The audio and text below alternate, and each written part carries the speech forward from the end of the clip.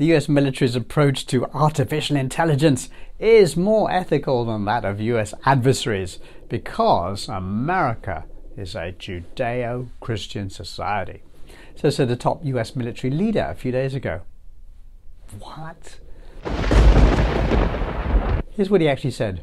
Regardless of what your beliefs are, our society is a Judeo-Christian society and we have a moral compass.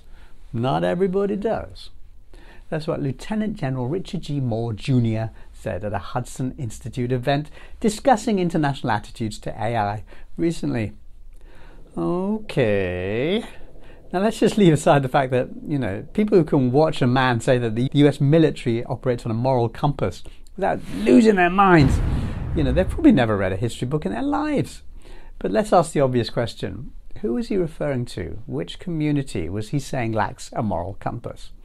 The Washington Post reported Moore didn't say whom he was referring to when speaking about US adversaries, but much of the US defense industry has focused on China's burgeoning AI sector.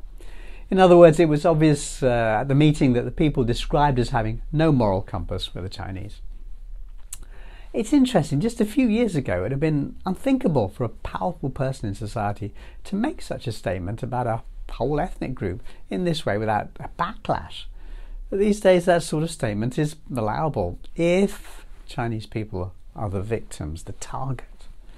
I think that's a bit sad really, especially if we consider the actual facts about this topic, which simply do not get reported.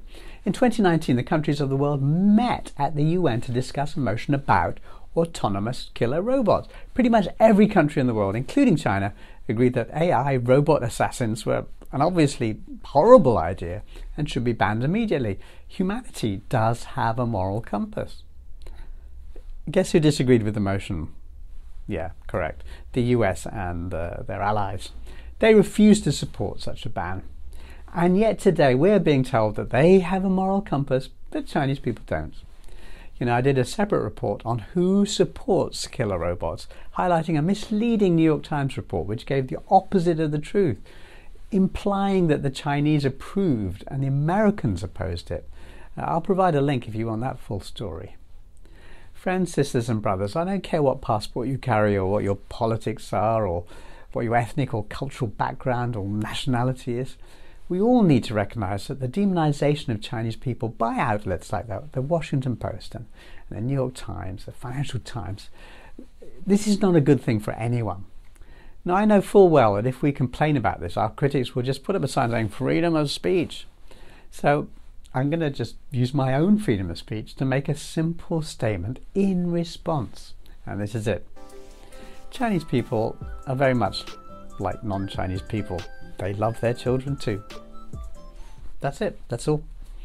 Now, if your news source is reporting that Chinese people have no moral compass regarding AI and hiding the fact that it's not the Chinese who voted in favor of AI-powered killer robots, get a better news source. The Washington Post, the New York Times, the Financial Times, they can print whatever deceptive content they like. But we, the people of planet Earth, we don't have to read it, right? What if the warmongers munged a war and the mass of humanity just said, no thank you? That's what needs to happen. Peace.